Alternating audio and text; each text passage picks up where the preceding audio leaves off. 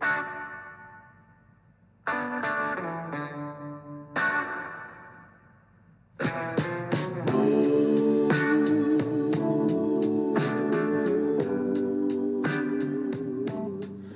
morning and welcome to the Marcus Today pre-market podcast.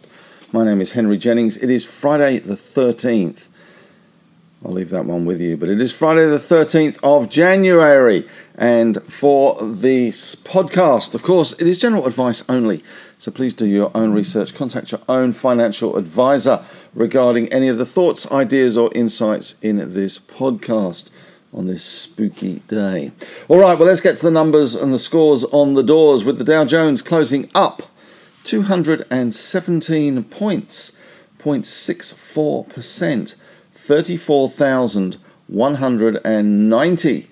We had a high of 320 points up and a low of 181 points down. A pretty anemic, in some respects, response to the CPI number, which came in lower than expectations, or certainly lower at least, pretty much actually in line with expectations. We had the Nasdaq up 69 points, 11,001, up 0.64%, bang in line with the Dow. And the S&P 500, funnily enough, not doing quite so well, up 0.3%, 13 points, 39.83. But 4,000 must be a possibility there as we get to see the fallout and the ramifications of last night's CPI number. But the range wasn't that huge in the US Dow market last night, around 500 odd points, which, considering the import of that CPI number, a little bit underwhelming. But it was enough to send the VIX Volatility Index spiraling downwards, down 10.7%. to 18.9. Crisis? What crisis? So a pretty good night on the Dow. S&P ASX SPY futures are showing a 34-point gain, building on that 85-point gain that we saw yesterday. So we should be above 7,300 on the index. So Santa may not have come at Christmas, but Santa is well and truly in the house. As far as European markets go, they were also better. They didn't see the CPI as much as the US markets did. Stock 600 up 0.6, FTSE up 0.9, Germany up 0.7, France up 0.7% as well. In the US, bond yields tumbled on the back of that CPI number. 10 years, 3.43%, 2 years, 4.13%, down 12 basis points and 9 basis points respectively.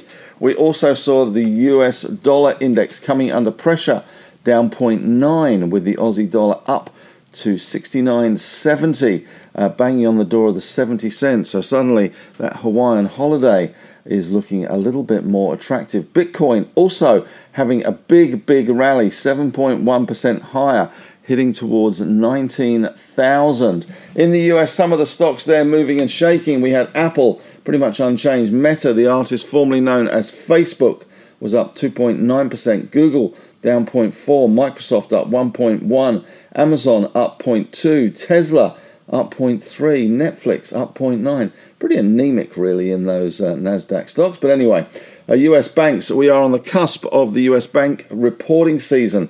They kick off on Friday the 13th. Is that a sign, Freddie?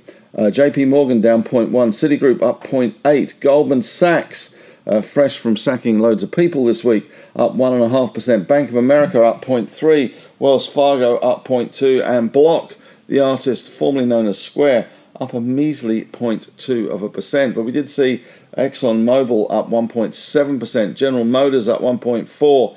Walmart down 0.9%. Looking across at commodities last night, oil continues to trundle higher, mainly on the back of the Chinese reopening trade that we are obviously seeing at the moment. Brent crude up 1.2% to 83.92. WTI up 1.1%, 86 cents to 78.27. The gold price hurtling ever higher, $18.98.4, $22.60 up, 1.2%.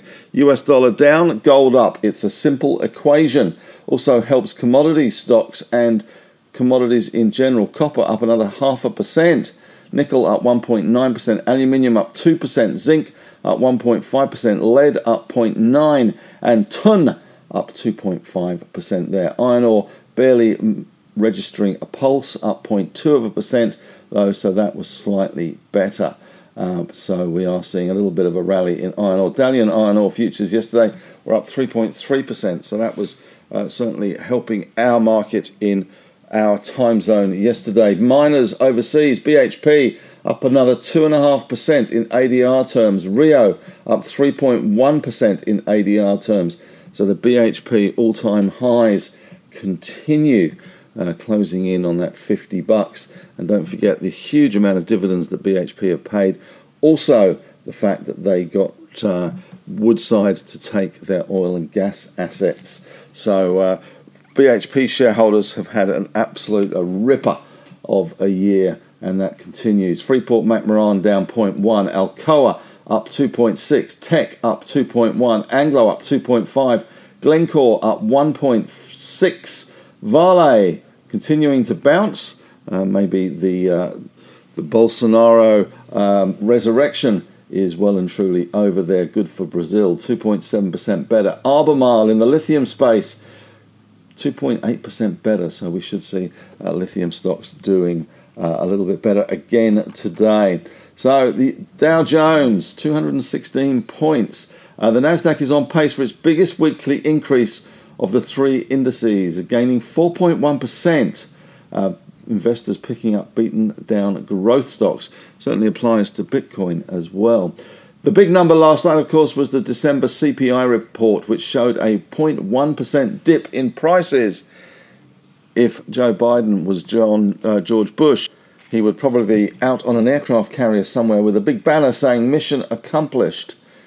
But maybe not. A 0.1% dip in prices from November. Prices still 6.5% higher than the prior year. That was in line with what economists polled by the Dow Jones expected. In November, the report showed a 0.1% monthly gain at an annual pace of 7.1%. So that is good news, 6.5%. The CPI, which excluding food and energy prices, was also in line with expectations, showing a month-over-month gain of 0.3. That so-called core index was 5.7% higher in December. Inflation is dead. Long live inflation.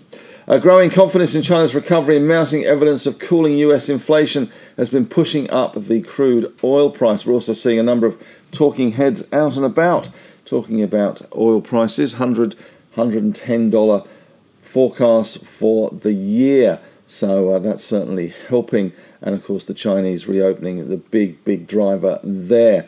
And watching CNBC this morning, I saw the CEO of Nike, John Donahoe, said the brand is really focused on Gen Z consumers in China and is continuing to see strong demand in the region. So he seemed to be quite bullish on the outlook. Following the CPI last night, we did see a number of Fed heads out and about. It does look like 25 basis points at the next meeting is pretty much set in stone. The chances of that now risen to 96.2%. So that is good news from that perspective. Not much today in local news. We do have a little bit of brokerage coverage. Ingenia Communities has been initiated neutral at JP Morgan. I wonder why they bothered. Gallion Lithium, GLN, has been initiated outperform at Macquarie. And they have a price target on that one of $1.90. So that's quite a big jump from its $1.18 currently. The Treasurer, Jim Chalmers, has warned of a budget hit from national disasters, and he thinks that there may have been $5 billion wiped from the economy due to extreme weather.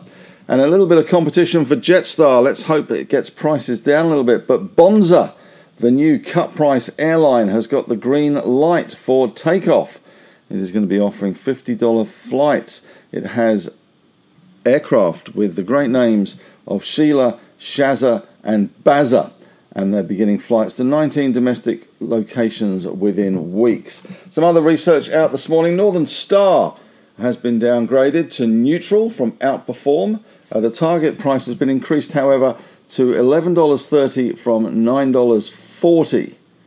Interesting. And we have seen a number of other gold stocks being downgraded as well. This is by Credit Suisse, and we saw Perseus Mining, PRU, downgraded to neutral from outperform. Target increased, however, to $2.30 from $2. So they're upping the targets, but downgrading the recommendations. Evolution Mining downgraded to underperform from neutral. So basically they got that one wrong, they got the others wrong as well.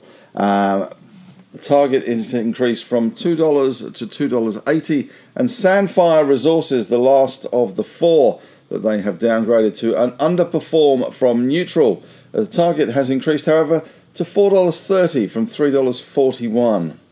There you go. Nice work, Credit Suisse. No wonder they're in trouble. We also are seeing this morning Maine Pharma has launched Haloet in the US market, confirms milestone payment to Mithra of 1.6 million euros. And Argosy Minerals has been initiated as an outperform at Macquarie. Target price 85 cents, which gives them a 27% upside potential. Don't forget, last year we did interview on the couch the CEO of Argosy, which has the Rincon project in South America. Well worth revisiting that if you're interested in Argosy or lithium in general. Question of the day today. It's Friday. It's Friday the 13th. Are you superstitious? Do you have lucky trading socks? Do you have a system, a format, a ritual that you go through? Are you superstitious about the market? Does Friday the 13th make any difference to you in your life? Love to hear from you. A little bit frivolous, but it is Friday and we're still in January, so what the hell. But that's it from me. Thanks very much for listening. Have a great day, and as usual, may the trading gods be with you.